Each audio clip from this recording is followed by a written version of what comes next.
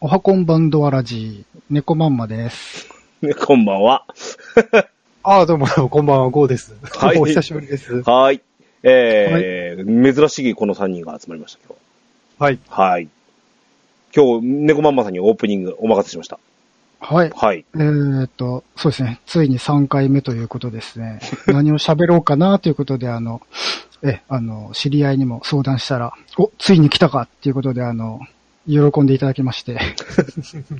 で、まあ今日は、はい。ナオミさんが大好きだっていう話なんですけど、うん。はい。まあ先日、レベル上げが終わりまして、うん。まあ、完走したんですよね。で、最近、レベル上げっていうと、まあ、ほぼほぼ試練なんですよ。うん。で、まあ自分もサブキャラとか、まあその、フレさんなんかのやつに連れてってもらったりとかするんで、うん。まあ皆さんのおかげなんですけど、で、この試練を、まあよく誘ったりとか、まあ誘われた時に、うん。まだ自分のやつやってないんだよねっていう、まあ断り方を、まあ自分もしてしまうことがあるんですよね。うん。うん。で、ただまあこの試練っていうのはまあ経験値稼ぎにはもってこいなんで、もちろんそういう効率を重視することも、まあ楽しみの一つだし大事だなとは思うんですけど、まあせっかくの MMORPG なんで、まあできればみんなと行きたいし、まあ自分の試練にも乗っかってほしいと。うん。で、そこで、見習いたいのが、この、ナオビさんのプレイスタイルっていうんですかね。試練に誘うと、自分の分が終わっていようが終わっていまいが、速攻来てくれるんですよね。で、まあ、そのプレイスタイルは、まあ、本当いいなってことで、まあ、自分も見習って、まあ、たまにそういう風にはするんですけど、で、結局、考えると、自分もまだやってないんでって断っちゃうと、他の人がさらに、まあ、募集してくれた時も結局まだ終わってないんでって断っちゃうんですよ。で、だったらもう最初から誘ってもらったりした時に、自分のやつが未消化であったとしても、行きますって言ってしまった方が、結局は他の人の誘いにも乗れるんで、お得だし効率いいんじゃないかなと思って、まあ結局言いたいのは、まあこれからもガンガン試練をね、皆さんお誘いするんで、じゃんじゃん参加して一緒に遊んでほしいな、というお話です。いや、MMO ですからね。うん。そうなんですよね。そうなんですよ。で、やっぱね、人とやった方が、サポ任せより早かったりしますよ。それはもう断然早いですね。なので、そういう意味でも、相手の職見ながら変えてもいいしね。自分上げたい職でもいいでしょうし。でも、自分とか、まあ、終わってる人なんかだと、合わせてくれますからね。その上げたい職に。なので、そこの穴を埋めるようにサポートをね、誰入れればいいか、みたいな考え方もできますしね。まあ、本当に、前回、前々回かな。ここが変だよで話したように、やることないなんていうのは、もはや、その人のプレイスタイルの問題なんであって、運営側に押し付けるような問題ではないと思ってるんですよ、やっぱ。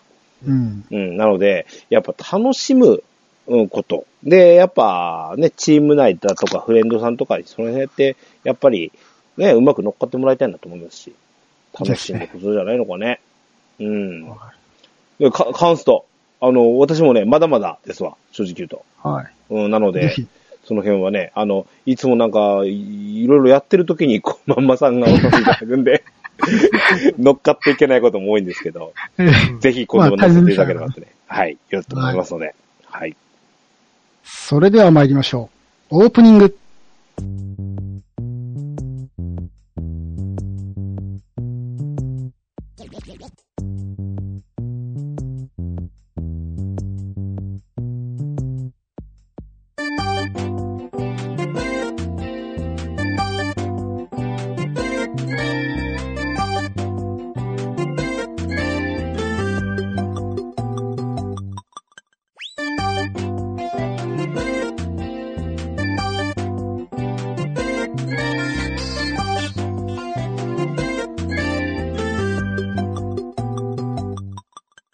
始まりました。DJ ケンタロスのドアチャックレディオ第218回目でございます。この番組は私 DJ ケンタロスがオンラインゲームドラゴンクエスト10のプレイをもう今回は元にしないで、ドラムスタジオキーセッションにアストルティア全ののみならず、全国のドラクエ10プレイヤーとインディーゲームファンにお届けしたい、ゆったりまったりと語り倒す、ポッドキャストです。改めまして、ゴーさん、猫マンマさん、こんばんは。こんばんは。おはこんばんドアラジ。はい。それで流行らしたいんですか、それ。いや、そういうわけでもないです。はい。はい。変な風に持っていかないでください。はい。今回ですね、ちょっと、なかなか、組み合わせに見ないようなお二人をお集めして、今お話ですね、した通り、インディーゲーム。はい。はい。インディー系ゲーム。これをちょっとね、取り上げてみたいなと思ってるんですよ。いつもこう、はい、月1、別芸会なんですよね。ほぼ恒例で月1でドラクエ10以外の話をするんですけど、今月はちょっとこういう形で、お互いのこう、おすすめとかさ、実はこれ興味あんだよね、みたいなのね。ある。非常に最近のその、インディーゲーム、はい。のその、良作揃いというかね。そうですね。結構粒揃いですよね。最近。なので、その辺のね、部分をちょっとクローズアップしていきたいと思います。ちょっと、まだオープニングトークなんですけど、まず最初ちょっとこのね、インディーゲームっていうこの言葉ね。はい。をちょっと説明というか、したいと思っておりますけども、一応ウィキペディアから頂戴しました。僕は、あれですよ。ウィキペディアって言いますからね。はい。はい。ウィキペディアで、検索しますと、インディーゲームを検索しますと、同人ゲームというところに飛ばされます。まさに同人ゲームですね。同人ゲームとは、同人、同行の死の集まりにより確立された、もしくはそれに由来する作品発表、流通形式のコンピューターゲーム。実際の制作者が同人か個人かは問わないことが多いとあります。要は、同人誌ってありますよね。薄い本とかね。コミケとかで皆さんというか、いわゆる、ね、ドラクエ10で言ったら、うちにも登場いただいたナブレット団長大好きなあの人が作ったああいう本とかを同人誌なんて呼んだりするわけなんですけど、これの要はゲーム版だと。いうことですわ。で、呼び方のインディーっていうこの言い方ね。これはいわゆるなんか、音楽業界も言いますよね、これね。そうですね。インディーズバンドみたいなね。ね、言い方ですよね。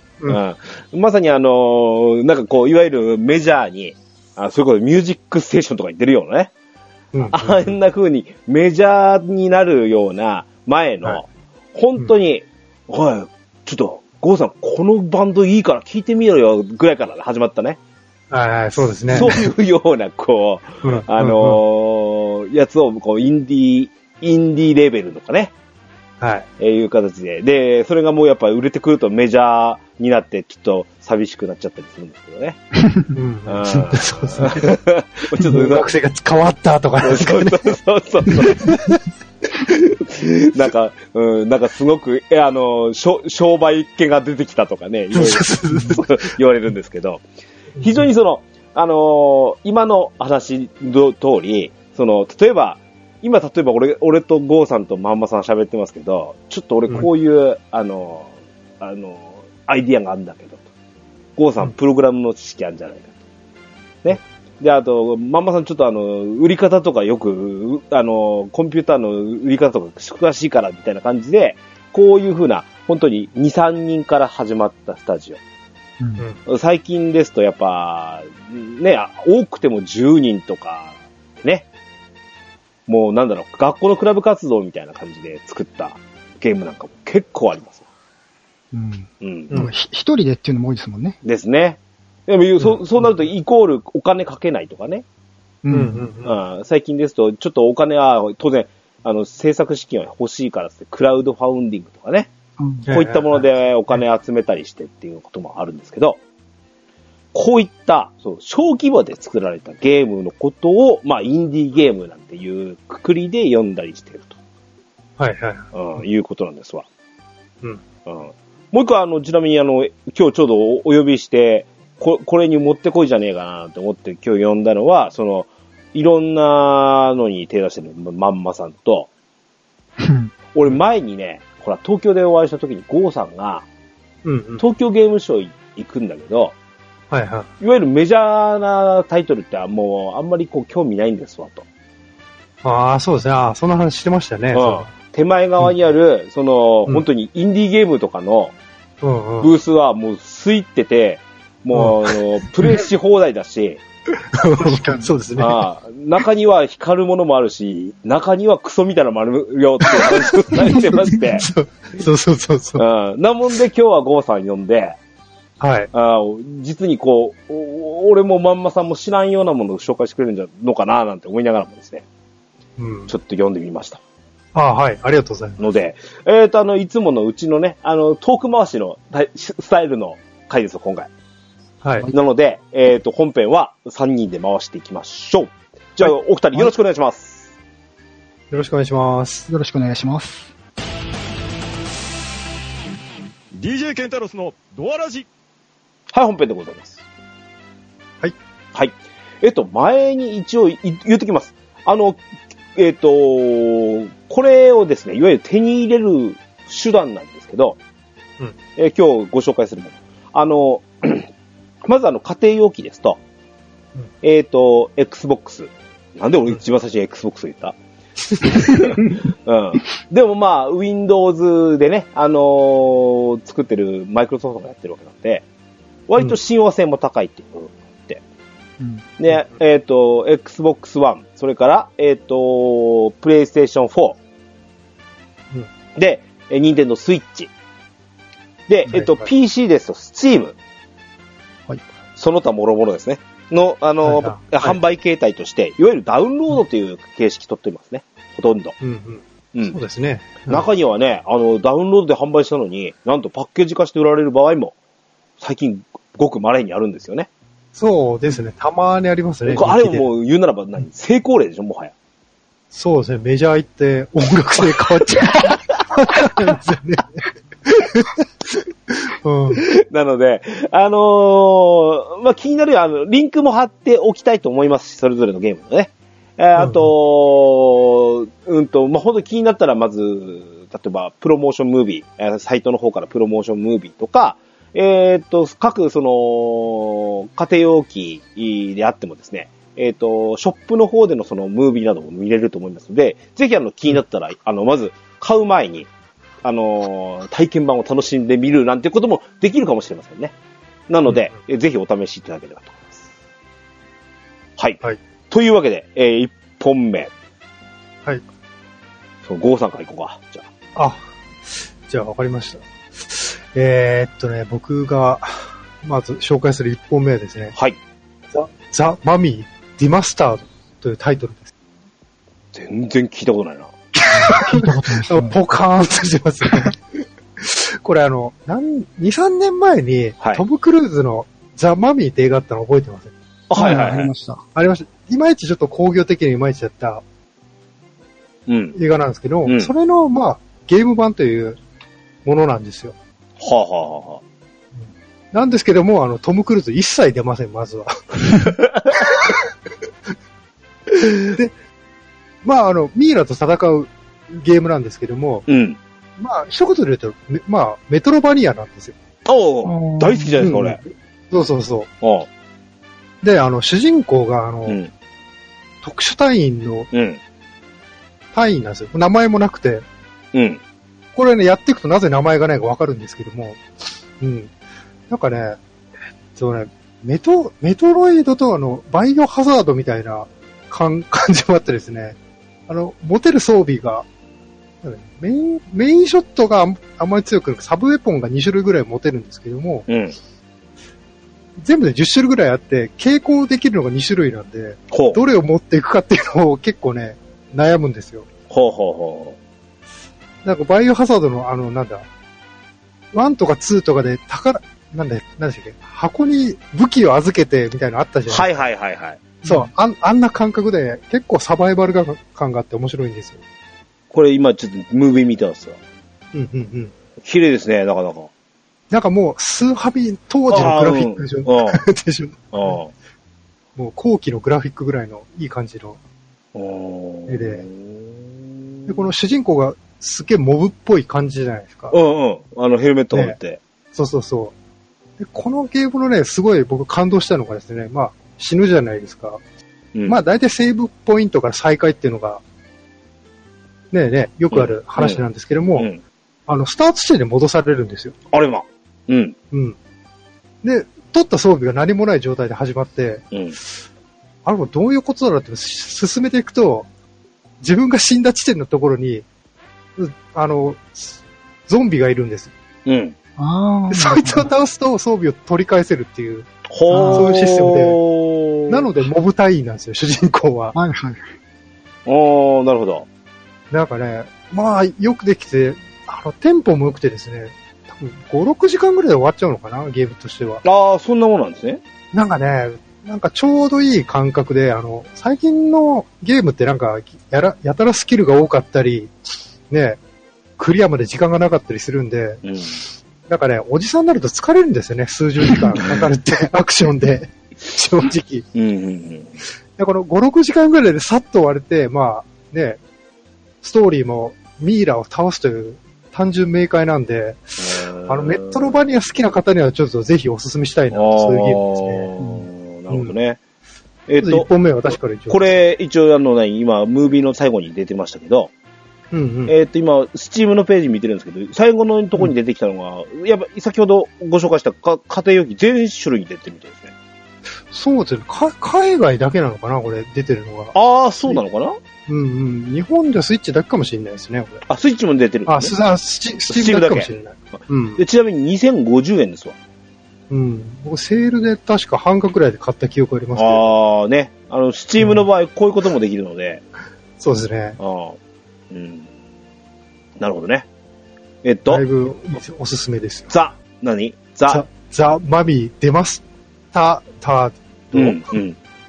い。ですね。はい。ありがとうございます。はい。ありがとうございました。じゃあ、猫ママさんの1本目。はい。まず、インディーゲーム買うときに、まあ値段って1000円とか2000円とか、まあ高くても3000円ぐらいまでじゃないですか。で、まあ、インディーゲーム大好きなんですけど、一つ不安がいつもあって、この値段に対するボリュームはいかほどかと。で、大事、それ。で、さっきゴーさんは、まあ、アクションが長いと疲れちゃうっていう話されたじゃないですか。そうですね。で、逆に、何回も繰り返し遊べるローグライク系だったりとか、まあ、あとは、シムシティみたいなタイプとかが僕は好きなジャンルなんですよ。ハクスラとか。で、まあ、ということで、今回1本目ご紹介するのが、ダーケストダンジョン。ダーケストダンジョン。ダーク、闇のダークの最上級系っていうんですかね。ダーケストのダンジョン。まずこれお値段から言っておきますと、スチームで、通常2480円。こちら、12日まで744円で買えます。なんですか、あれは。回し物みたいな。回し物です。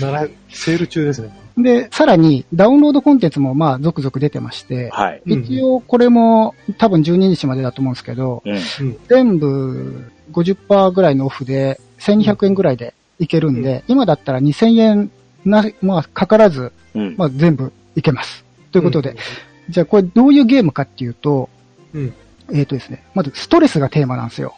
ストレスはい、ストレスがテーマです。で、まあ、あらすじっていうかですね、最初に、とある、まあ、場所で、領主さんが、洞窟だったかな何か発見するんですよね。で、そこを開けちゃったと。で、そしたら、そこには、クトゥルフ神話的な敵みたいなものがいっぱいいまして、でこりゃいかんということで、まあ、その人は病かなんかで死ぬんだったかな。で、自分が主人公が、その人の甥か何かでそこの領主に抜擢される、呼び出されてなると。うん。で、そこには財宝が眠ってるんで、まあ欲しいわけですよ。うん。なので、まあヒーローをかき集める。まあヒーローって言っても別に英雄ってわけじゃないんですけど、まあみんな、すねに傷を持つような人たちが来て、で、まあこれが一応16種類現状、まだまだ追加されていくらしいんですけど、で、さっき言ったストレスがテーマっていうのが、このダンジョンに入って財宝を求めるっていう作業を、ゼルメアのマップってわかりますよね？はい。見た目は横画面で見て横に移動していくだけのゲームなんですけど、そのマップ配置っていうのがゼルメアみたいな配置で、じゃあ上に行ってみよう、左に行ってみよう、下に行ってみようとかっていう感じで、まあ若干迷路になってるんですけど、単純な。で、それを、ですね、ダンジョンの中が松明持ってくんですけど、松明の制限もあるし、逆に暗ければ暗いほど財宝はたくさん。でも敵はたくさん。で、さらにストレスもたくさんなんですよ。で、ヒーロー、さっき言ったヒーローっていうのは、難しいダンジョンに行くためにはレベルを上げなきゃいけないんですけど、冒険を繰り返すたびに、ストレスがどんどん溜まっていって、いわゆるクトゥルフの産地ってありますよね。ああいったストレスがどんどん溜まっていって、溜まっちゃうと、発狂しちゃうんですよ。で、そうならないように、その回復をしつつ、あとはダンジョンの中でキャンプをしたりとか、その明るさを保ったりとかっていう、そのうまいバランスの中でやっていきつつ、じゃあダンジョンから財宝をいっぱい手に入れて、まあ戻ってきましたと。で、皆さんストレス発散って絶対するじゃないですか。お仕事で疲れて発散。で、このゲームもストレスを発散させてあげなきゃいけないんですよね。で、その方法が酒場だったりとか、召喚だったりとか、まあ、あとは信仰、まあ、教会なんかで神にすがるみたいな形ですかね。で、まあ、いくつかあるんですけど、これが単純にそれで、ストレスが軽減するかって言ったらまた別問題で、酒場で騒いでストレス発散するのはいいんですけど、運が悪いとアル中になったりするんですよ。ものすごいリアル。そう。で、まあ、召喚だったら病気もらっちゃったりとか、まあ、とにかくそういう依存だったりとか、そういうバッドステータスがついてくるんですよ。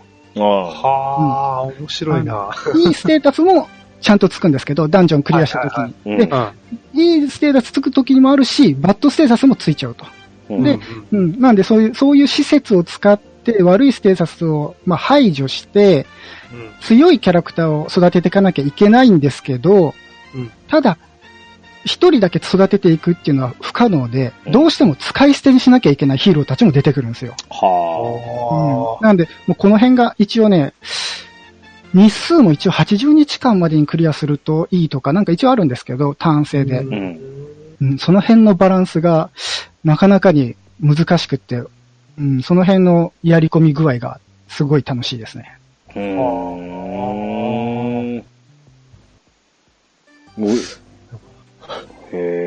なかなかこれは、今もムービー見てるんですけど、まあ、海外っぽいようなグラフィックですわ。これ、僕もこのグラフィックはね、ちょっと気になってて、僕も、あれですよ、ウィッシュリストに入ってますよ、これ。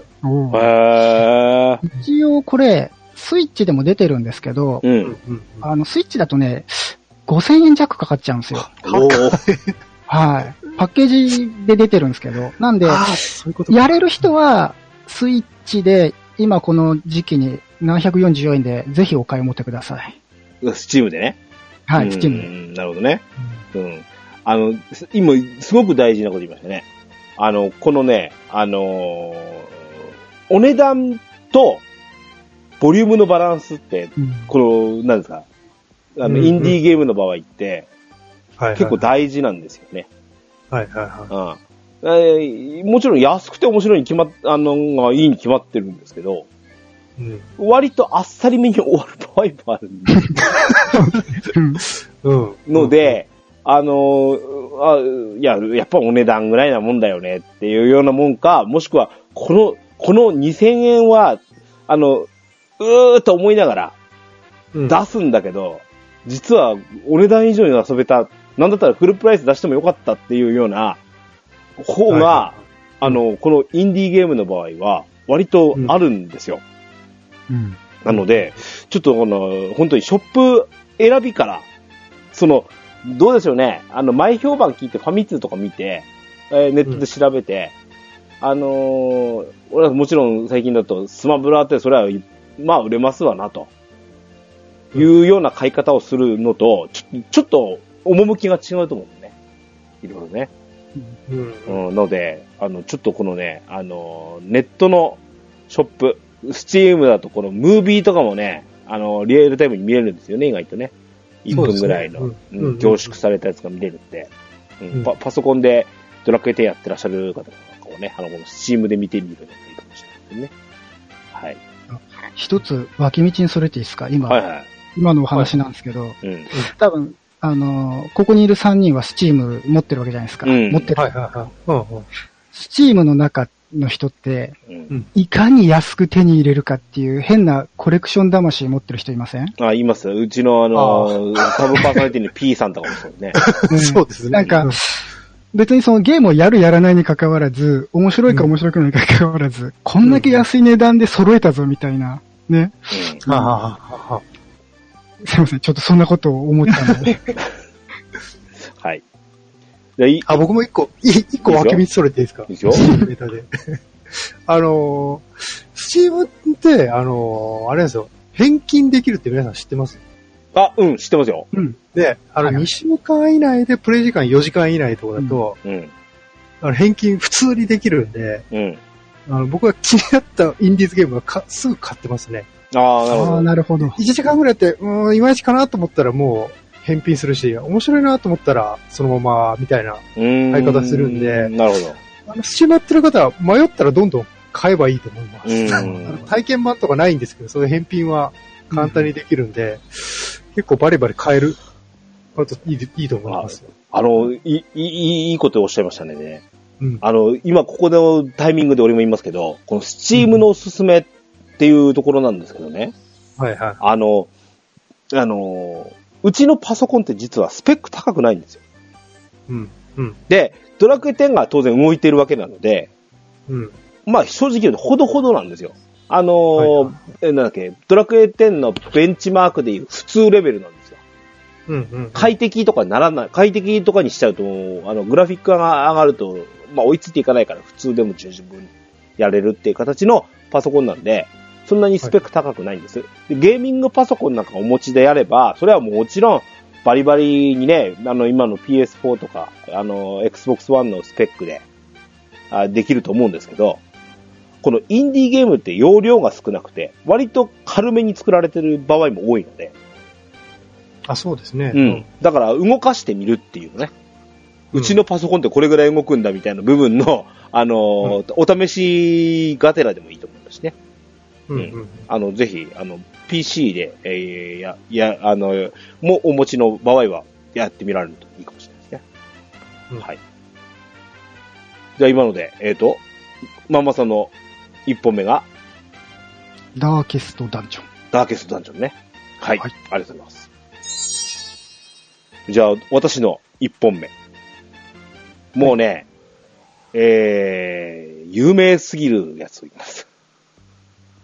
もうね、しかも、もう、ケンタロウさん、それは、あれじゃないの？メジャーじゃないのって言われるかもしれない。ポータル。あれ、インディーズなんですかね、あれ。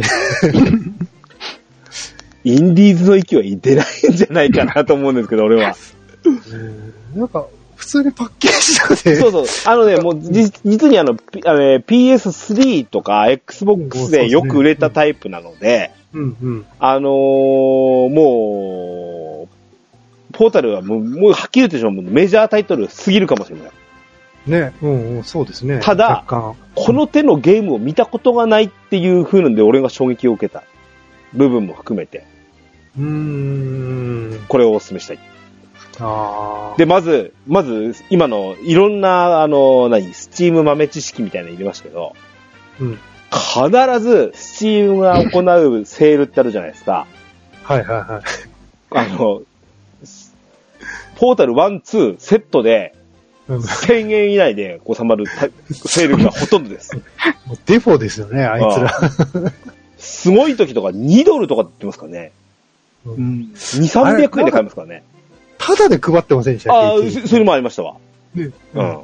で、タイプ的にはですね、お前何言ってんだよって、このリスナーさんは聞くかもしれないですけど、ファーストパーソン、パズルです。そうですね。ファーストパーソン、4次元パズルみたいな。ね、そんな。まんまさんはポータルってやられたことは？つい先ほど無料で配られたって話があったじゃないですか。はい。はいはいはいはい。スチームのログインパスワードをなくしまして、その無料配布の時にログインしてもらえなかったんですよ。ああ、なるほど。まあ、でもね、今見ましたら、85% オフ。で、しかも、ポータル1、2両方バンドルで180円で売ってますよ。こんなもんでしょでね、本当にこれがね、まずよくできてます。そうですね。俺の好きなサイバーなイメージ。なんですかね、アイロボットでしたっけか、映画でいう。はいはいはい。で、なんか知能がついたロボットとかね、みたいなのが出てきたりとか、途中で喋りがバグるとか、割と面白いんで、割とね、なんでここにいるんだろうみたいなとこから始まってるんですけど、あくまで面クリア型っていうか、パズル、しかもポータルって言ってるぐらいで、ポータルガンっていうガンを持ってて、壁に穴を開けるんですよ。で、なんだっけ、切り替えのボタンを押しながらすると、青色のポータルとオレンジ色のポータルを別々に出すことができて、お互いは通り抜けフープのように繋がってるんですよ。なので、自分の場所を移動したいときは歩いていくこともできるんですが、なんか、ジャンプしたいときとかは、そのポータルをうまく使ってワープしていく、みたいなね。そういうことをして、解いていく。解いていくことによって、ストーリーも進んでいくっていうような話なんですけど、これがね、なかなかよくできてます。革新的だと思いますよ、このシステムと。で、これもう何年なんですか、これ、ちなみに。2007年って書いてますね。古っ！それ200円で売るわ、そりゃ。10年以上前のゲームか。今やってもそんな古臭くないですね、デザイン的に、なんですかね、人の顔とか出てこないこともないんですけど、どちらかというとかなり無機質な実験室みたいなところをずっとやらせられるので、そんなこともないですし、そして、特筆すべきはポータル2の方です。1は実はおまけで作られたソフトなんですよね、これね。何でしたっけ？ほら、なんかそうだったかも。もともとこのポータルっていうゲーム自体が、これバルブコーポレーションって要は、さっきから言ってる、スチームを配信してるところなんですよね、これ、バルブって。そうですね。がやってるんですけど、そもそも、これだ、ザ・オレンジボックスっていう、ゲーム5本のパッケージングされたやつだったらしいんですよ。で、この中にはハーフライフって聞いたことありますよね。FPS なんですけど、ハーフライフがどちらかというとメインのゲームだったらしいんですよ。そのおまけだったらしいんです、これ。ところが大好評で、結局2が作られて、出してることになったっていう話らしくて。で、2はですね、その1の時に要はおまけだったわけなんですよ。おまけのソフトなんで、ストーリーも減ったくらいもあんまりないんですよ。そうですね。なんか、結構あっさり、後付けしたような、ストーリーだったりしたんですけど、2はですね、そのストーリーの方をかなり重視して作ってて、なぜ今ここにいるか、なぜここから脱出しなきゃならないかっていう、その理由付けがきっちりされてるんですよ。うん。なので、このポータルはね、面白いです、本当にこれ。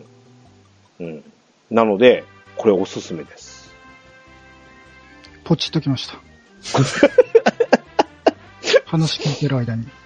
これは何がいいかってあれですよね。普通の FPS と違って、スピード感が必要ないんで、あんまり酔いにくいんですよね。そうですね。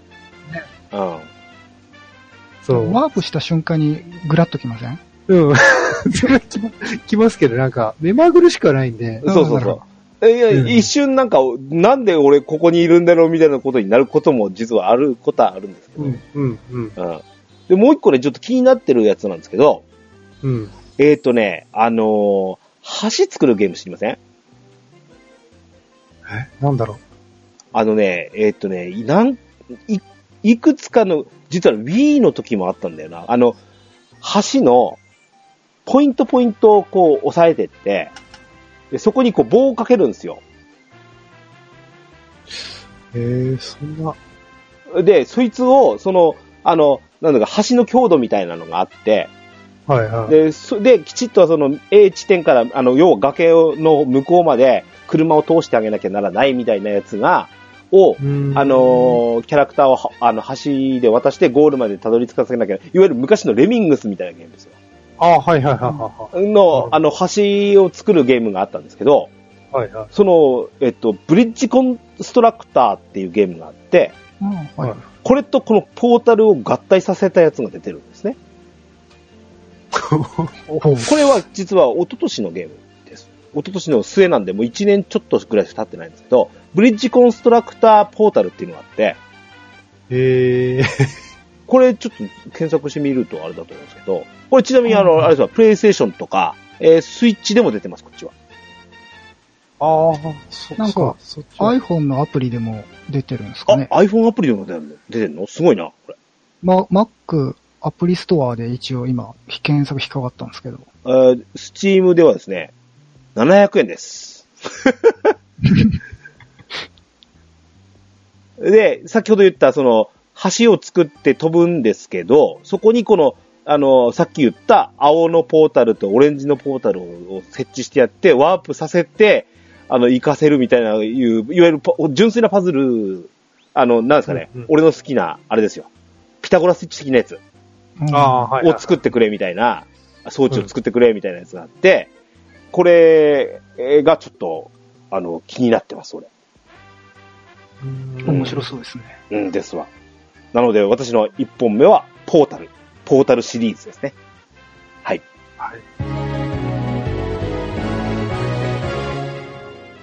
じゃあ一周回って、ゴーさん2本目。はい。じゃあ僕から2本目はそうですね。ちょっと間口が広いやつで、もう結構知ってる方いるかもしれないんですけども、ブラッドステインドカースオブザムーンというゲームなんですけども、ちょっとね、知らなければちょっと調べないでほしいんですけども、どんなゲームかというと、もうあれですよね、もう本当横スクロールのアクションゲームで、これ8ビット風のアクションゲームになっていて、ね、もうこれわかる、そうですね、プレイするとわかるんですけども、とあるゲームのオマージュみたいな作品なんですよ。多分、ケンタロウさん、そのリアクションからすると多分ご存知なのかな？買ってないんですけど。はい。これちなみに、マンマさんはご存知ですか？いえ、知らないので、検索するのと言われて今、うずうずしてますけど。ごめんなさい。ちょっと検索してもらって構わないですけど。いいですか？はい。ブラッドステインド。サークルオブザムーン。これはあれですね、ブラッドステインドスチルオブザナイトというゲームの、スピンオフという作品なんですけども、まだ本編は発売されておりませんという。知らないと言いながらクリアしてたわ。どういうことやねいや、ちょっといろいろやりすぎて、ちょっと記憶から消えてましたね。これは、ちょっとご紹介するとですね、今、ゴーさんが言ったあれですよね。あるゲームのオマージュっていうのは、これのプロデューサーがですね、コナミに以前所属していた、五十嵐さん。伊賀さんですね。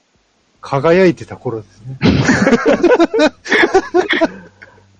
この方が、いわゆる、キックスターターで、お金集めまして、今、開発中のゲームが、ブラッドステインドの本編の、ね、なんですけど、リチュアル・オブ・ザ・ナイト、なんですが、これまだ発売してないと。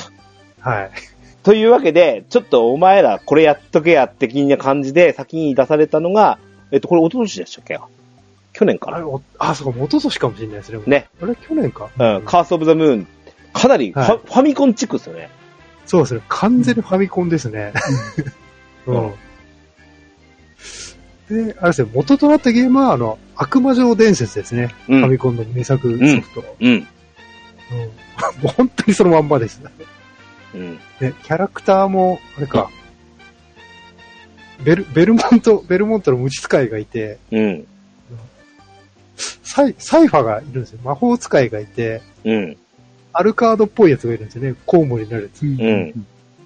あいつが、グラントがいないんですよ。セムシ男がいなくて、主人公が、月風までの風魔みたいな。侍ですね。ですね、感じで。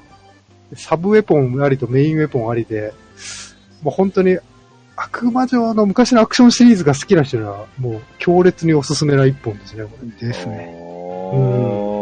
ちなみに、ゴーさんは全ルートをクリアされたんですか？いや、まだクリアしてないです、僕は。そうなんですね。途中で止まってますね、なんか。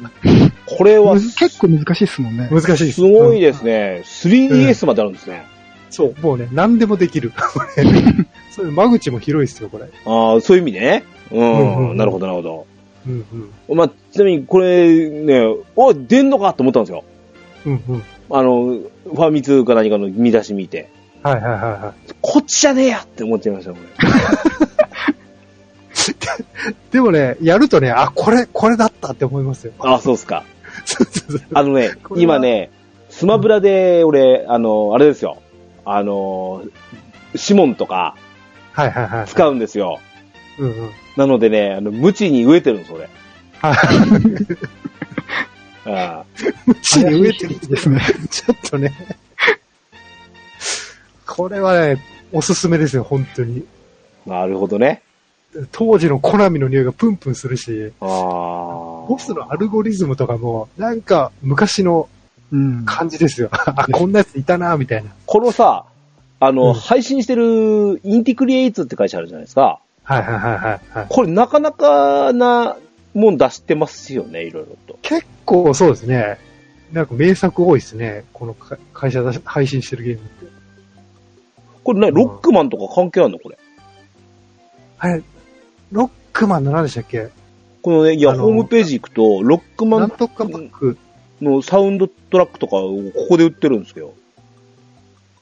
あそこのロックマンのレガシーコレクションとか、出してたんのが、インティクリエイト。なかったっけな。だった気がするんですけど。ごめんなさい、違ったらごめんなさいですけど。結構、巷では有名な、ガンボルト。そうですね。あれもそうです。まさに小粒で面白い、いわゆる 2D の横スクロールアクションですよね。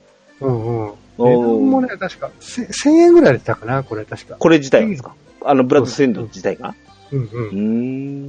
買いやすいですね。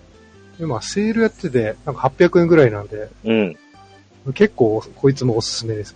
なるほどね。おっさんにはたまらんゲームですよ。いや、そうそう。でもね、こういうの紹介してほしかったんですよ。そうか。はい。ゴーさんの、2本目がブラッドステインと、なんだっけ。カースオブザムーン。はい。五十嵐さん、本編お待ちしてますよ、本当に。そうですね。本編のメトロバニアが早くやりたいですね。やりたいですね。はい。猫ママさん2本目。はい。またちょっと一回脇道にそらさせていただいてですね。インティの話が出たので、パンタンさんから、お前これ進めてこいよって言われてるのがあって、ドラゴンマークド4ですっていう名前だったと思うんですけど。出たばっかじゃないですか、これ。はい。これ今、オンラインでできるんで、これ、オンラインでやらないとちょっときついゲームなんですけど、はい。これは詳しくは説明しないんですけど、まあちょっと興味ある人はそれを知ってほしいなっていうことで、パンタンさんから言われてるんで、はい。で、じゃあ私の2本目いきます。これじゃないのね。番外編、それじゃないです。はい。いや、インティの話が出たんで、インティの作品なんですよ。なるほど。なるほどね。はい。なんで、ちょっとそこで。で、ですね、私、先ほど、ローグライク RPG とか、まあ、シムシティみたいなやつが好きですよっていう話をしたと思うんですけど、ということで、2本目は、シムシティみたいなゲームで、バニッシュド。で、これ日本語にすると、追放されたとかっていう意味らしいんですけど、FF の消える方のバニッシュじゃなく、はい。で、これがですね、まあ、一言で言うと、資源の限られた過酷なシムシティみたいな感じで、ゲーム冒頭に、まあ、難易度は一応選べるんですけど、5人から10人ぐらいだったですかね、難易度によって。その人が、まあ、どっかから追放されたっていうことで、森の中というか山とかいろいろあるところに、荷車一つで、こう、追放されてくるんですよ。で、まあ、よくあるタイプのゲームなんですけど、まあ、木材だったり、石だったりとか、あとはまあ、川とかあるんで、そこで魚を取ったりとか、まあ、こう、最初5人しかいない村人とかに、これをしなさいよ、みたいな形で指示をするんですよね。で、そうすると、まあ、資源回収してきて、最初はその荷車しかないんで、荷車にその荷物を蓄えると。で、その資源を使って家を建てたりとか、まあ、薪を作らないと寒くて死んじゃうんで、薪割り職人にしたりとか、まあ、もう釣りをしてくださいとか、家を建ててくださいとか、まあ、いろいろそういうふうに、指示を何人これの仕事に割り当てますよ、みたいなことだけを指示するんですよ。でそうすると、まあ、ポピュラスみたいに上から見た画面で、勝手にちまちまこういろいろやってくれるんですよね。鹿取ったりとか。で、それをどんどん町というか家をどんどん建てていくと、まあこれも全部自動でやってくれるんですけど、大体、まあ、男女がですね、家に住み着いて、で子供が生まれたりするんですよね。で、そうするとこう、労働力が増えていくわけですよね。で、どんどんこう、畑を耕して、で、たまに商人が来るんで種を買って、その作物を増やす。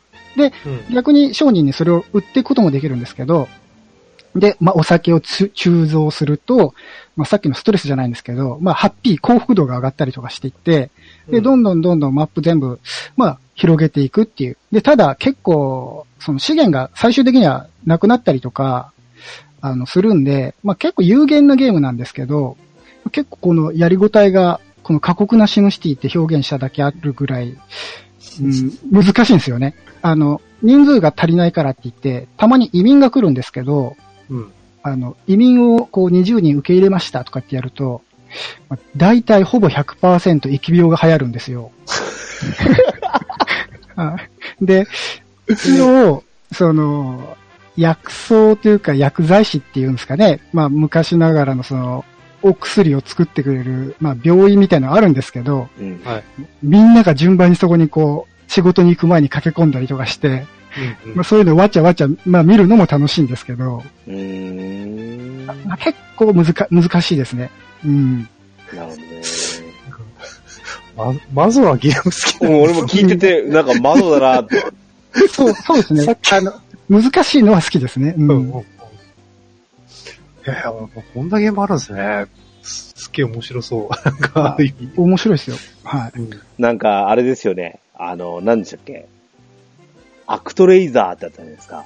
はい。あれのシミュレーションのとこあるじゃないですか。なんか画面見るとそんなイメージがあるんですよね。ですね。はい。なるほどね。シシミュレーションとは思いませんでしたね。そうか。すごいな、これ一人で作ったって書いてますね、ゲーム。あ、そうですね。うん。これはそうなんです。すごいなぁ。今の値段わかんないですけど、一応定額だとスチームで1980円です。おー、なるほど。はい。ママさんの2本目がバニッシュド。バニッシュド。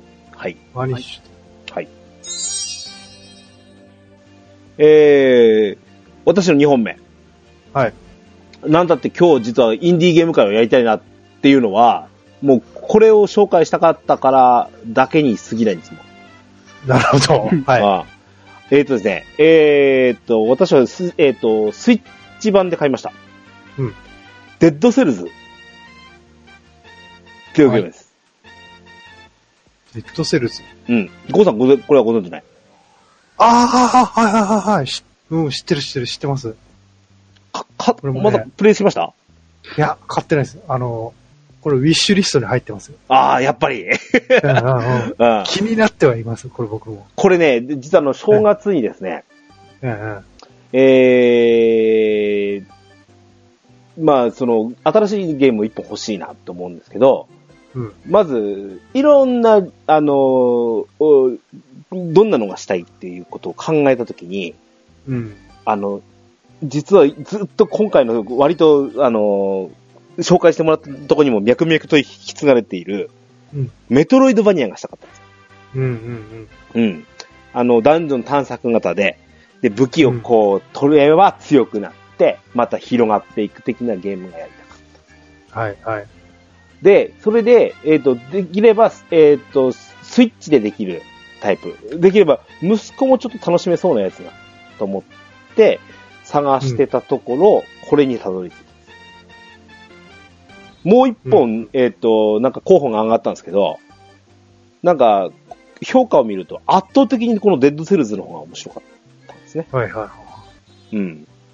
で、これがですね、プラットフォームが、まあ私スイッチで買いましたが、プレイステーション4、Xbox One、それから、Windows、要は Steam の方でも配信されてますので、で、大体どれもこれも、2000円前後、2400円ぐらいかな。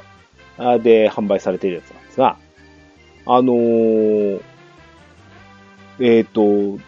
メトロイドバニアに加えて、ローグライクなんですよ。入るたびにダンジョンが変わって。すごいですね。で、1本目にゴーさんがご紹介してもらったゲームの、と同じように、実は、死ぬと1からです。風来の試練みたいな。で、なんですけど、その前の週で、頑張って取ってきた、スキルとかっていうものの、なんか図面とかが落ちるんですよ、相手から。それを、解除していくと、その解除したものは次の週に持ち越されるんですよ。なので、今ね、帰ってきて時間があればこれやりますね。そんなになんですね。スイッチで、スイッチでもう立ち上げるのも早いし、パッと10分やるだけでも全然あれですし、で、どんどんね、上手くなってくるとめっちゃくちゃ気持ちよくスピーディーなアクションできるんですよ。回避行動とか、ジャンプとか、敵を倒すのにもちょっと避けて倒すとか、その時に持った武器にもよって変わっていくとかなんですけど、なんですかね、実はまだクリアしてないんですよ。要はクリアするにも、そこそこの腕と、そこそこのスキルと、そこそこの武器がうまく道中で手に入るかとか、そういう運の要素にも関わってくるんで。そういうことですか。で、だもんでまだクリアはできてないんですけど、すごくよくできてるなと思います。これ10人で作ってましたね。10人。すごいですね。ドット絵ですけど、結構いろんなアクションしますよね。そうですよ。まんまさんこれプレイされたんですね。今回、どうしてもこのデッドセルズのお話をしたいという、ケントロスさんからお話をいただきまして、一応、もともと、興味あったんですよね。うん、で、じゃあこの機会にやっておかねば話ができないじゃないかと思いまして。ああ、なるほど。で、もう定額で買って、今ドハマりしてますよ。結構じっくりやってクリアしていってもいいんですけど、ステージ2に2分でたどり着かないと開かない扉とか、ステージ3に8分でたどり着かない扉とかがあって、ボーナスステージというかボーナスルームなんですけど、そういうのもあるんで、じっくりやって進めることもできるし、上達したりとか、さっきおっしゃってたスキルが増えていけば、避けてどんどん進んでもいいみたいな、タイムアタック的な要素もあるんで、なんかね、一本で何度も美味しいみたいな、ほんと費用対効果でかいですね。ちなみに自分もまだクリアしないです。さっき、うちの息子の話、息子も楽しめそうなっていう話をしたじゃないですか。はいはい。バリッバリに楽しめますもんね。いやー、これ、中学生ドハマりでしょ、このゲーム性は。絶対に。この、死んだら終わりっていうゲーム性ってどう思うって言ったら、3週か4週したあたりで、はいはい。分かってきたらしいね、このゲームの面白さが。これもう最初からゼロからって言われたら、例えば、パパが言う、ファミコンのゲームの難しさっていうのは、なんかやってて分かったと。コンティニューもないとか、死んだら一面から最初とかっていうのは、今俺やれって言われたらちょっと下手くそだから、あれかも上手くなるまで、我慢できないかもしれないって言うんですけど、この、繰り返しプレイスしてっていうところに関しての、このデッドセルズのバランス調整というか、若干ね、バランス的になんだろう、スキルを解放とか、武器を解放していくに対して、割と周回を求められることがあるので、そこがちょっとだけストレスかなっていう部分はあるんですけど、そいつをあまりどんどん解除できるようになってくると面白くないと思うんですよ。そして、俺やっぱこれが、メトロイドバニアがやりたいって思って探したゲームなのに、どちらかというと今、ローグライクの方のところに魅力を感じてるんですよ。何度もやってっていうところ。そして、この主人公って死んでるんですよ。もともと。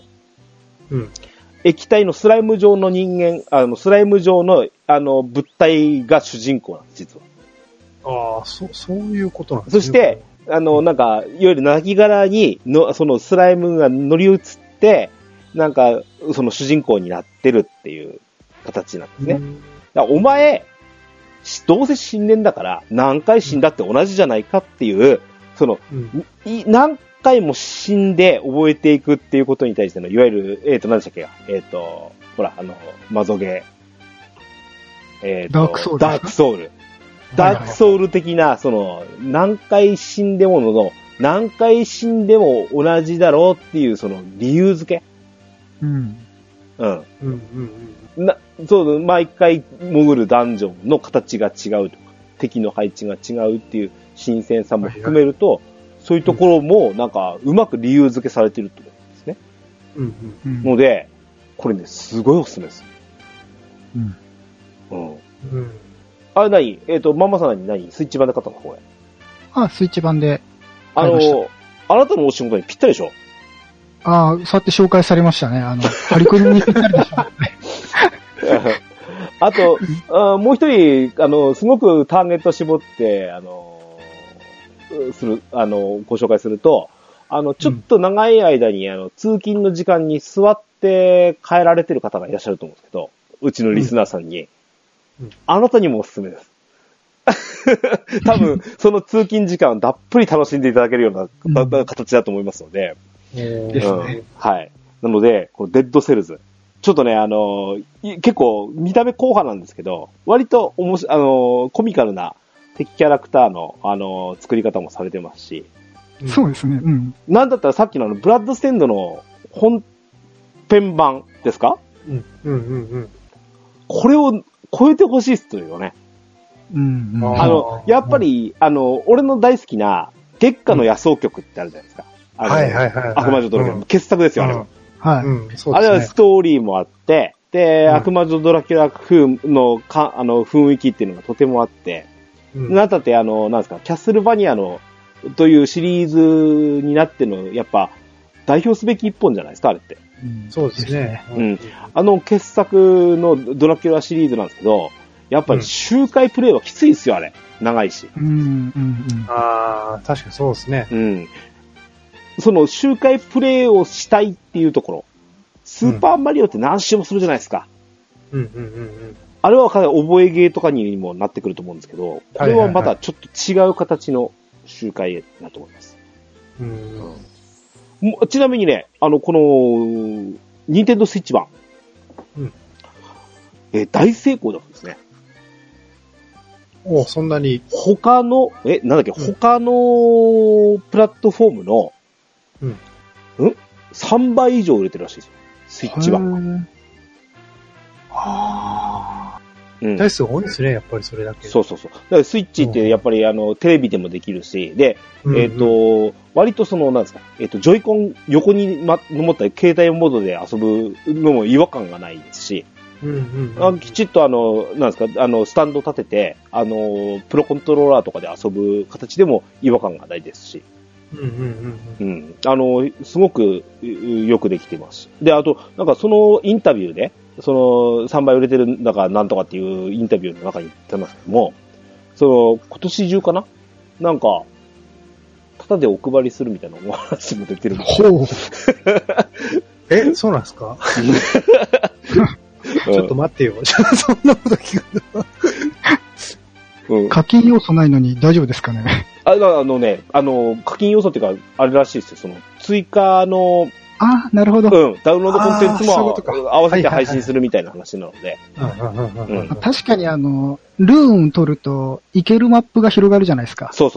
はい。ああいうのどんどん増やせそうですしね。ですよね。なので、こうやってね、インディーゲームの大成功例みたいなのがこう見えてくると、面白い商売のスタイルだなって思うんですよ。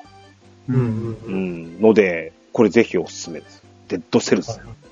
はい、おすすめです。わかりました。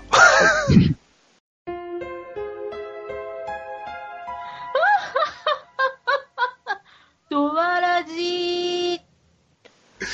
あとですね、とりあえずご紹介に関してはここら辺なんですけど、プレイした上でのご紹介っていうのはそれぞれなんですけど、ちょっとここら辺から口々にちょっとこいつ興味あってやってみてえなとかっていう、とか、噂で聞いたんだけどこれ面白そうだな、みたいなのがあったらちょっと、それぞれにちょっと喋ってもらいたいんですけど、どうですか？何か。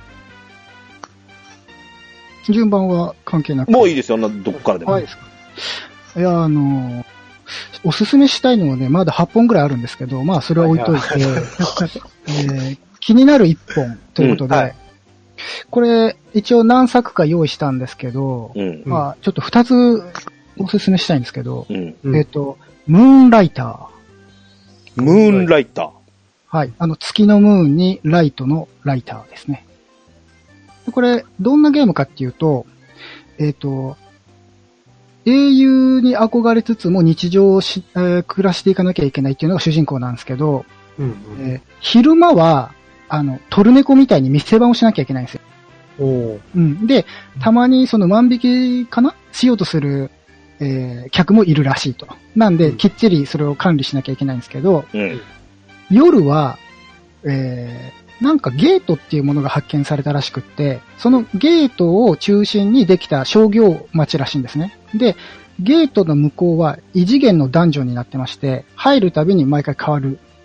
で、そのダンジョンの見た目は、ゼルダの伝説の神々のトライフォースのダンジョンみたいな感じで、で、入るたびに変わって、そこで、まあ結局財宝というかその武器だったりアイテムなんていうのを取って、昼間自分の家に戻って、店に戻って値段をつけたりとかして、客商売をするっていうことの繰り返しで、それを繰り返すと、不思議のダンジョンみたいに街が発展したりとか、で、なんか、武器を合成だったかなしたりとか、錬金したり、エンチャントしたりとか、できたりとかっていう、まあ、街が発展していくっていうゲームなんですよ。で、これ、まあ自分大好きなドット絵で結構、まあオープニングなんだと思うんですけど、結構キャラが可愛く動くんで、まあその辺もいいなぁみたいな感じ。これがすごくやりたいなって思ってて、で、現状、スチームで一応日本語対応もしてるんですよ。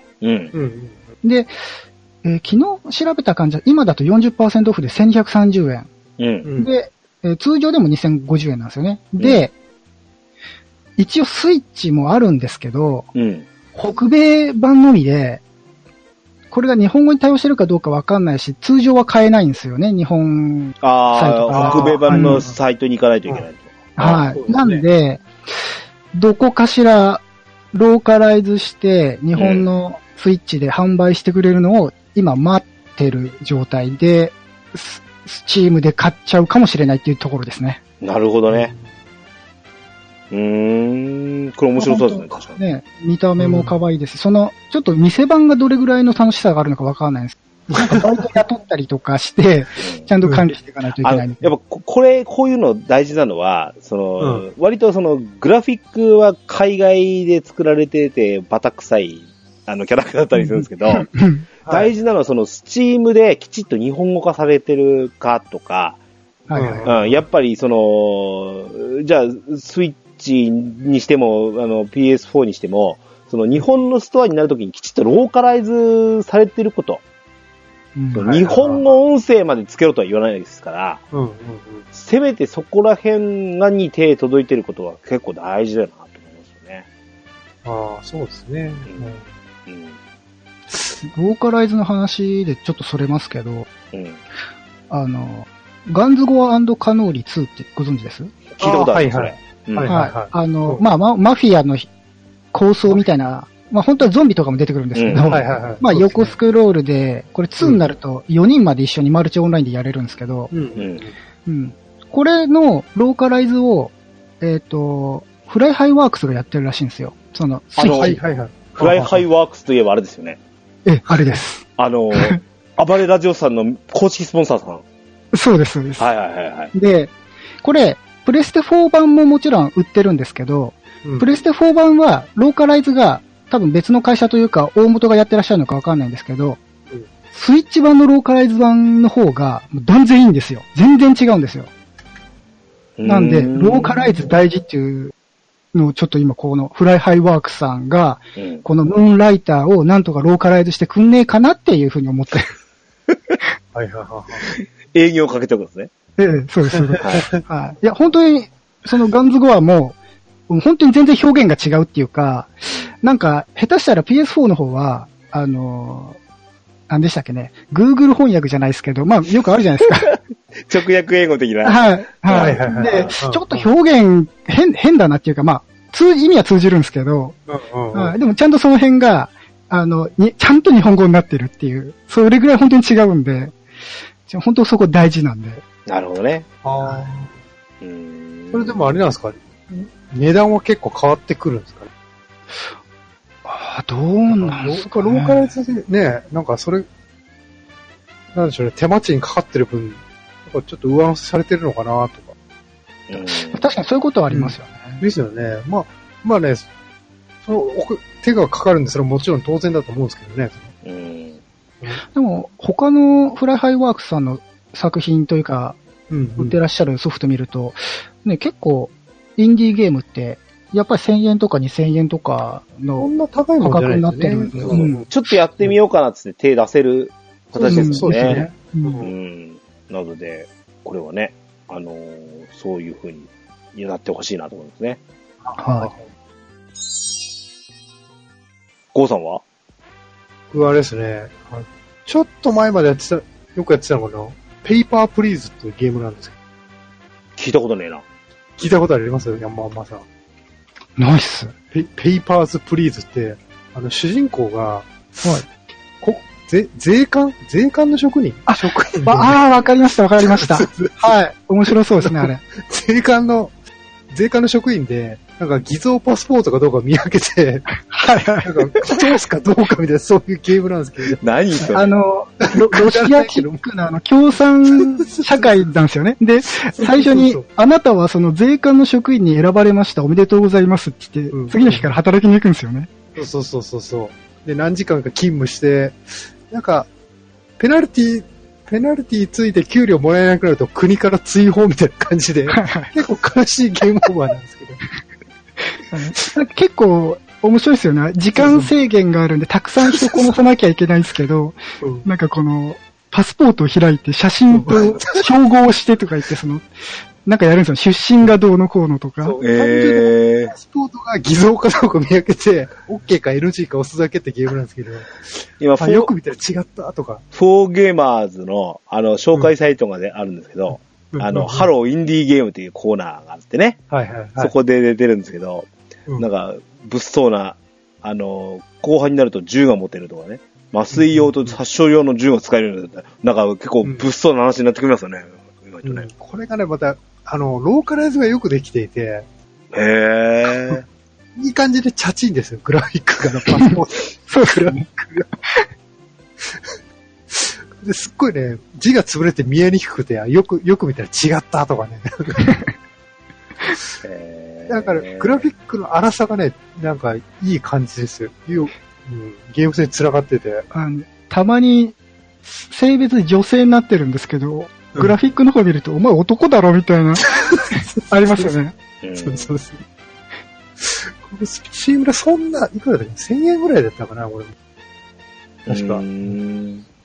手出しやすそうだな。はい。そうですね。980円でもセールになると多分、僕もなんか300円ぐらいで買った記憶があるんで。でもマシンスペックもいらないんで、まあ、安い時にもちょっと買っていただいて、ちょっと一度遊んでいただけたら、返品すればいいと思うんで、合わなければ。はい。ぜひ遊んでほしいですね。俺はね、はい。ファイヤーウォッチって、これね、任天堂の、ハローインディーワールドだっけかな、ムービーがあるんですよ、紹介の。スイッチの方で出てるムービーに、ハローインディーワールドって、これ、任天堂が、いわゆる小粒なインディーゲームを、担当者が何本か、まとめて、ちょっとした、プロモーションムービー的に仕上げてるやつなんですけど、それで見たやつなんですけど、はい。ファイヤーウォッチって。火を見るですね。アドベンチャーですよ。珍しく。アドベンチャーなんですね。で、一人称視点。ファーストパーソンですわ。はいはい。で、森林火災監視員らしいんですよ。なるほど。だからファイヤーウォッチで。ファイヤーウォッチらしいんですけど、要は山火事とかを監視する役目なんですけど、なんか山小屋とか、なんかオープンワールドとは言わないまでも、割とクローズドワールドなのかもしれないんですけど、なんか夕暮れの山とかがすごく綺麗に見えて、その中でなんか、トランシーバーを手にしてるんですけど、だからそこに住む人とのなんか、女性が出てきて、その人となんか人間関係を構築するみたいなね、こんな感じのなんでしょう、中には事件も起こるのかな？なんか、ちょっとね、不思議な感じです。基本的にアドベンチャーっていうと、なんか事件ものとか、探偵ものとかが多いと思うんですけど、これね、なんか、クソ難しい謎解きのない、昔懐かしいミストみたいな感じ。ありましたね。なるほど。ミストは難しすぎて、もう、がっかりしたんですけど。難しすぎますよね、あれ。ノーヒットで解けってか、みたいな感じじゃないですか。そんな感じではないですね。で、これ PS4 もなんか、スイッチも出てるので、でも出しやすいから、2000円ぐらいですよ、これ。これはちょっと、すごく興味ありますね。雰囲気ゲーですわ、雰囲気ゲー。雰囲気ゲー。ですね。はいはい。はい。あとはどうですか他。まだいいですか？いいですよ。はい。これスイッチ、他にもあるのかもしれないですけど、僕はスイッチで見かけたんですけど、この、インディーゲーってほんと1000円とかで買えちゃうんで、ついつい欲しくなるんですけど、今回ご紹介するこのタイトル、シリアルクリーナー、ジョージの裏仕事。ご存知ですか？これやりました、俺。やりました？これ、なんか、設定からして面白そうじゃないですか。で、さっきからそのローカライズの話してると思うんですけど、はい。すっげえ殺伐してるんですよね。はい。これ、どんな内容かっていうと、シリアルクリーナーっていうぐらいなんで、警察の目を盗んで、殺人現場で遺体と証拠品を回収するステルスアクションゲームです。ほら、ステルスアクションってあたりでもう俺がピックとくるわけですよね。そうです、そうです。なんか、主人公、多分ジョージって思うんですけど、ギャンブルの借金返済のために、このお仕事してるらしいんですけど、はいはい。70年代のアメリカが舞台で、僕動画しか見たことないんですけど、その殺人現場に行って、死体回収と、あと多分なんかモップとかをかけて血をきれいにしてると、ポイントがもらえるんですかね、あれ。そう。うん。で、それで警察も一応張り込んでるんで、それに見つからないように全てを回収して立ち去るっていう、そういうゲームみたいなんですよ。なんか絵のタッチとかも結構好みなんで、これ1000円だったらやってみたいなって思うゲームなんですけど、いかがですか、ケンタロウさん。やってみた感じは。悪くないです、これ。ですし、難易度結構ありますよ。あと、なんですかね。ちょっとイメージ違うかもしれないですけど、ファミコンの頃にやってた、スパイバーサススパイってあったでしょ。はい。はい。あれの匂いがプンプンしたんですよ。じゃあ面白いってことですね。直球な感じですね。ステルスもステルスですし、はい。メタルギアみたいな、シビアなとこまでは誰も望んでないんですけど、なかなかあれですよ。あと、やっぱりセンスです、センス。画面のセンス。はい。うん。なんか、殺人予告や犯罪予告みたいな字だとか、ドットで構成されたラジオとかテレビとかがつくんですけど、それのなんかイメージとかもなかなか、統一感があっていいなと思います。買いですね、じゃあ。ゴーさん他ありますなんか。あとね、これ、だいぶ昔のゲームなんですけども、ディアボリカルピッチっていう、Xbox 360であったインディーズゲームなんですけども、キネクト専用ゲームで、キネクト専用ゲームなんですよ。主人公がね、ピッチャーなんですよ。で、野球ゲームと思うじゃないですか。野球、そのボールでゾンビをやっつけるっていう、そういうバカゲーだったんですよ。ひたすらぶん投げるみたいなゲームで。なんか一時期ずーっと息子と遊んでましたね。キネクトで。そう。実際自分でやるってことですか？そう。バカゲーなんですよ。ゾンビじゃなかったから、なんかモンスターが襲いかかってきて、そう、もう主人公、本当にピッチャーの格好してて、なんかめちゃめちゃハマったんですよ、息子と二人で。なんか YouTube とかで画像、なんか見てほしいですね。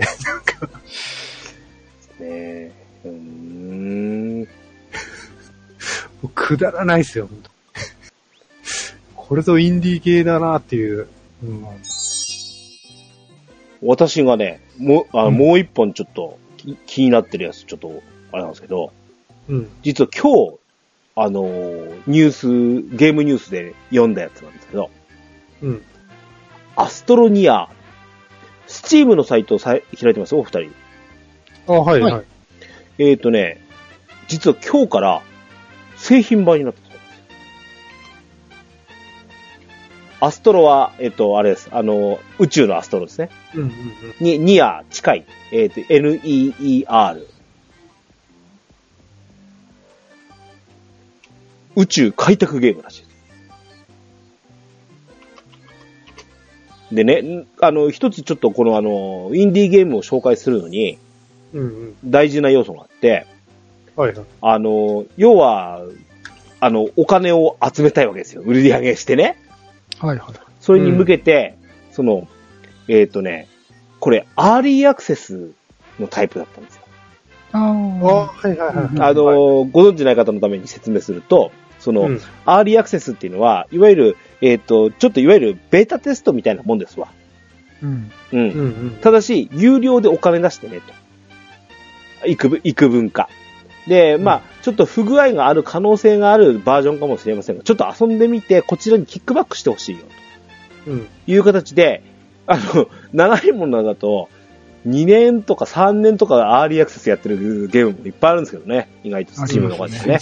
その実験場でもあるので。で、その上で、きちっと製品になった時に、顧客へのキックバックをしながら製品化していくっていうような形なんですけど、めでたく今回、アーリーアクセスタイムが終わりまして。はいはい。なんとスチームでのとりあえず、製品化が決定したんですね。で、これが、今セール中で2400円ほどで、いう話なんですけど、オープンワールド宇宙開拓ゲームなんですよ。宇宙基地を作って、なんか作物を育てられるような環境かどうかとか調べて、で、なんかこう、なんですか、農園みたいなのを作ったり、みたいなシミュレーションですね。で、こう、宇宙を探検していくみたいなゲームなんですけど、これ、ものすごい興味あるんです、これ、マルチプレイヤーじゃないですか。そうなんですよ。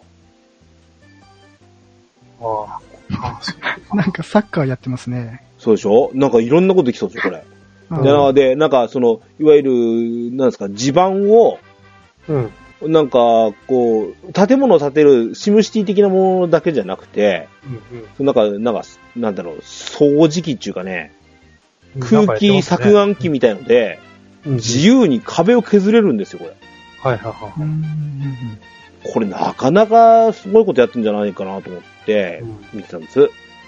あんまりね、スペック高そうなのを要求しないんですよ。Windows 7からいけるって感じだし、そんなに高いスペックを要さないんじゃないかと思うんですよね。CPU デュアルコアで大丈夫だって感じだもんね。なんで、これやれるんじゃねえかなと思って見てるんですけど。なんか、大した性能はいらないですね、見ると。でしょ？グ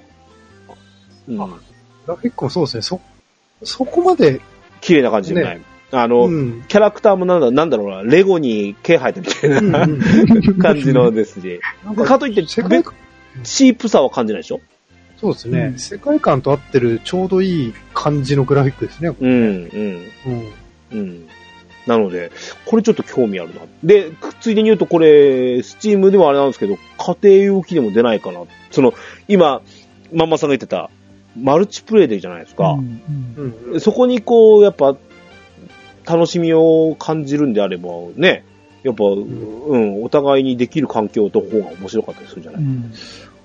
あれですかね、第2のマインクラフト的なそういう可能性も秘めてるんですかね。ね、なんか、ね、そんな大化けしそうな気しますよね。ね、ありますね。なので、これ、実に先ほど言ったように、これ、最初のアーリーアクセスのスタートが2016年だったんですよ。2年近くの時を経て、めでたくたどり着いた、宇宙の開拓へのスタートですね。みたいな感じなので、ちょっと、これ興味ありますわ。ということで、いろいろ紹介しますわ。ジャンルもいろいろ出ましたね。なんか、最初スタートして、ゴーさん、まんまさんと来て、俺も、隠し持ってたのがデッドセルズでしたから、ほとんど、キャッスルバニアみたいなのになるのかなと思ったらそうでもなかったんで、ちょっとほっとしましたけどね。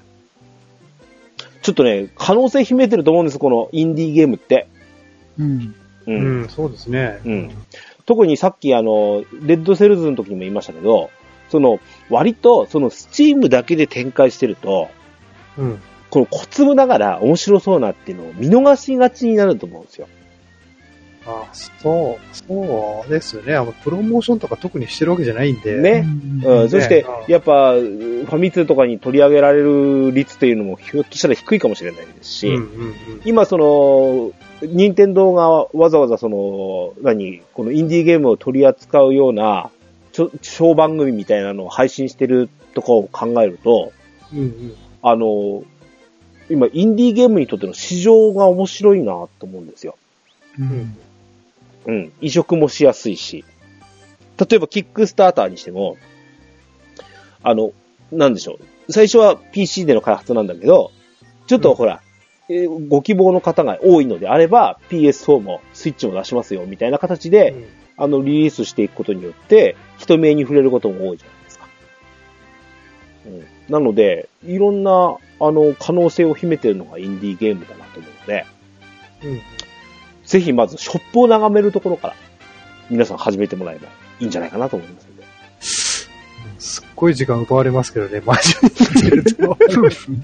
恐ろしいことになりますけど。あとね、スチームでよく気になるリスト。入れておくとかっていうと、で、スチーム怖いのは、あんたこのウィッシュリストに入ってる、これ、セール中ですよってお勧めするんだよね。あれ危険なので、記入はしないようにしてるんですけど。そうですね。ほどほどにしないとどっかの P さんみたいなことになっちゃうんで。そうですね。プレイできる体は一つだけですので。そうですね。はい。はい。皆様も、このドアラジきっかけで、このインディーゲームのね、間口叩いてみてはいかがかなと思いますので、ぜひ、今日、気になったものあれば、ぜひ一本でもプレイされてみてはいかがでしょうか。以上、ドアラジ、月一別芸会、インディーゲームコーナーでした。ドアラジ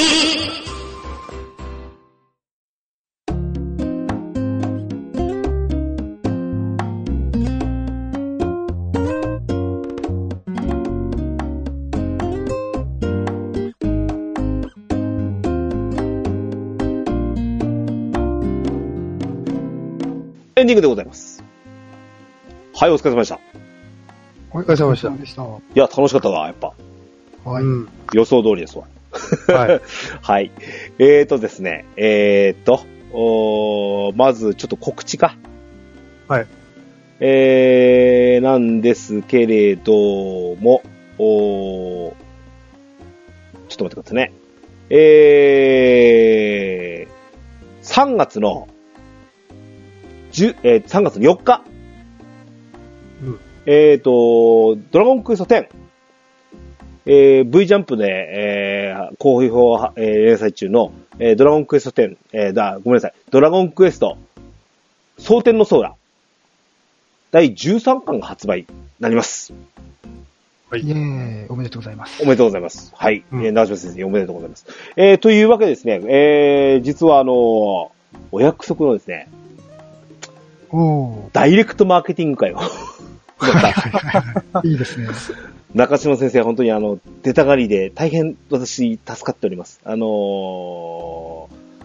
ひとも出たいということでお申し出をいただきましてですね、先生からメールを頂戴しましたので、喜んでお迎えしたいと思います。そしてね、今回要は予告なわけなんで、今回ソーラ13巻までの話、もしくは13巻絵でも構いませんが、中島先生の質問コーナーをちょっと撮ってみたいと思ってるんです。むしろ質問コーナーで、一回お届けする形かもしれません。ので、ぜひちょっと質問をドアラジの方にお寄せいただきたいなと思っています。素晴らしいですね。こんな、そうですね。マクションさんとね、直接やり取りできるんですね。うん。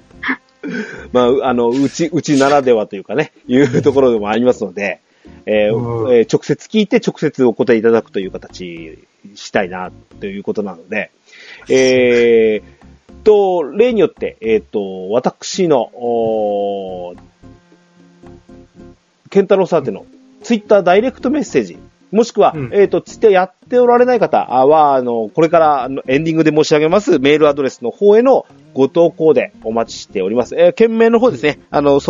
中島先生質問とかでもやっていただければと思います。あくまでですね、表で、ツイートしておくのはネタバレも含めてちょっとご遠慮願いたいなと思ってます。せっかくメッセージですのでね、番組を経てのご紹介したいと思います。それから、あとですね、一通のメールないしダイレクトメッセージに、できるだけ多くの質問を先生にお聞きしたいと思いますので、うん。お願いです。一人一通、一人一質問に限定させてください。記者会見みたいですね。ね、そういう形ですね。はい。2質問目以降はちょっと、こちらもちょっと割愛させていただく可能性は多分にありますので。まあそうですね。はい。ぜひともこちらの方、どしどしお寄せいただければと思います。いろんなことを聞けるんじゃないかなと思いますので、ぜひともお待ちしておりますので。はい。はい。それからもう一つ告知です。青といえばスライム、募集コーナーになっております。今月のテーマ、2月間もなくですが、締め切りが間もなくですので、こちらもお寄せください。今月のテーマ、こちらになっております。あなたの好きなドラゴンクエストシリーズ、ヒロインはということでお聞きしております。はい。猫まんまさんは、もうメール頂戴しております。はい。はい。というわけで今日は、ゴーさん。はい。あなたの好きなドラゴンクエストシリーズのヒロインは？僕の好きなヒロインはですね、はい。あれですね、ドラクエ4の女勇者ですね。ほー。僕はね、デザインが好きなんですよ。ビキニですか？ビキニ、なんでしょうね。ビキニアーマーというかドラクエ3の女戦士みたいななんか、テンプレみたいになってるじゃないですか。僕ね、鳥山先生の魅力って左右対称じゃなくて左右非対称のデザインが僕は好きで、ドラクエ4の女勇者って左右非対称なんですよね、服が。わかります？片方が、レギンスが長くて、片方が足が出てるみたいな。非対称なんですよ、デザインが。あ、そうだったっけ？そうなんですよ。で、非対称な感じが僕好きで。なんか昔からすごい好きなんですよ。ドラクエ4の女勇者。あ、本当だ。でしょ？言われてみるとそうでしょ？本当だ。これ、縦持ちの方か。縦持ちの方がレギンス入ってるみたいな感じですよね。そうですね。へー。確かに変わってるかもしれない。意外にそう。みんなあんまり興味ないですよね、なんていうか。どうしても、女勇者の目が行くのが、この、少しちょっとカールかかった、パーマがかかったような、髪の、形の方に目が行っちゃうんですよ。なので、なるほどな。へえ、面白いですね。そう、なんとも言えぬ、この、なんかすっごい好きなんですよ、この衣装が。よく見ると、男勇者と装備、なんか、別なものつけてるっていうのは、頭の兜も違いますよね。そうですね。特徴的な羽のついた？ないですね。宝石から二股に分かれた形、四つ股に分かれた形じゃないですもんね、これね。そうですよ。変わったとこ来ましたね。そうですね。ドラクエ10のバージョン2のパッケージの、X 君が、魔物使いの装備してるじゃないですか。バトルローでもらえるやつ。あれがこんな感じで、左手と左足側だけなんかこう、非対称な感じのデザインですよね。覚えがない。そうだっけ？なんか、右腕と左腕とデザインが違うんですよ。へー。なんかそれがそうだったかもしれない。言われて本当だ。これゲーム中で出てない装備ですよね、確か。そうですね。なるほどね。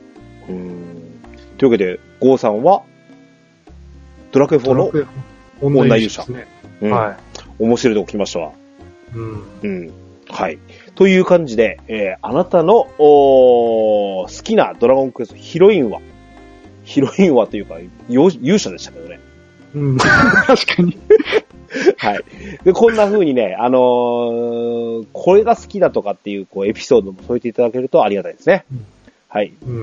もうちょっとですので、ぜひともお待ちしております。こちらもですね、後ほどのメールアドレス、もしくは私の、ツイッターへのダイレクトメッセージで、お待ちしておりますので、どしどしお寄せくださいませ。番組へのお便り、青といえばスライムのコーナーへの投稿をお待ちしております。メールアドレスは dowaradio@gmail.com こちらまでお便りください。簡単な番組の感想などはツイッターでハッシュタグドアラジをつけてツイートいただくと大変嬉しいです。iPhone、Android のポッドキャストアプリをお使いになればオフラインでいつでもドアラジを持ち出せます。ゲームしながら、家事しながら、通勤通学、張り込みのお供にぜひドアラジを楽しんでください。バックナンバーもいっぱい。DJ ケンタロスの DQ10 ドアチャッカレディオは毎週日曜配信です。それでは今日も良いアストルティアライフを。お相手は DJ ケンタロスとゴート猫まんまでした。またお会いいたしましょう。さようなら。さようなら。さようなら。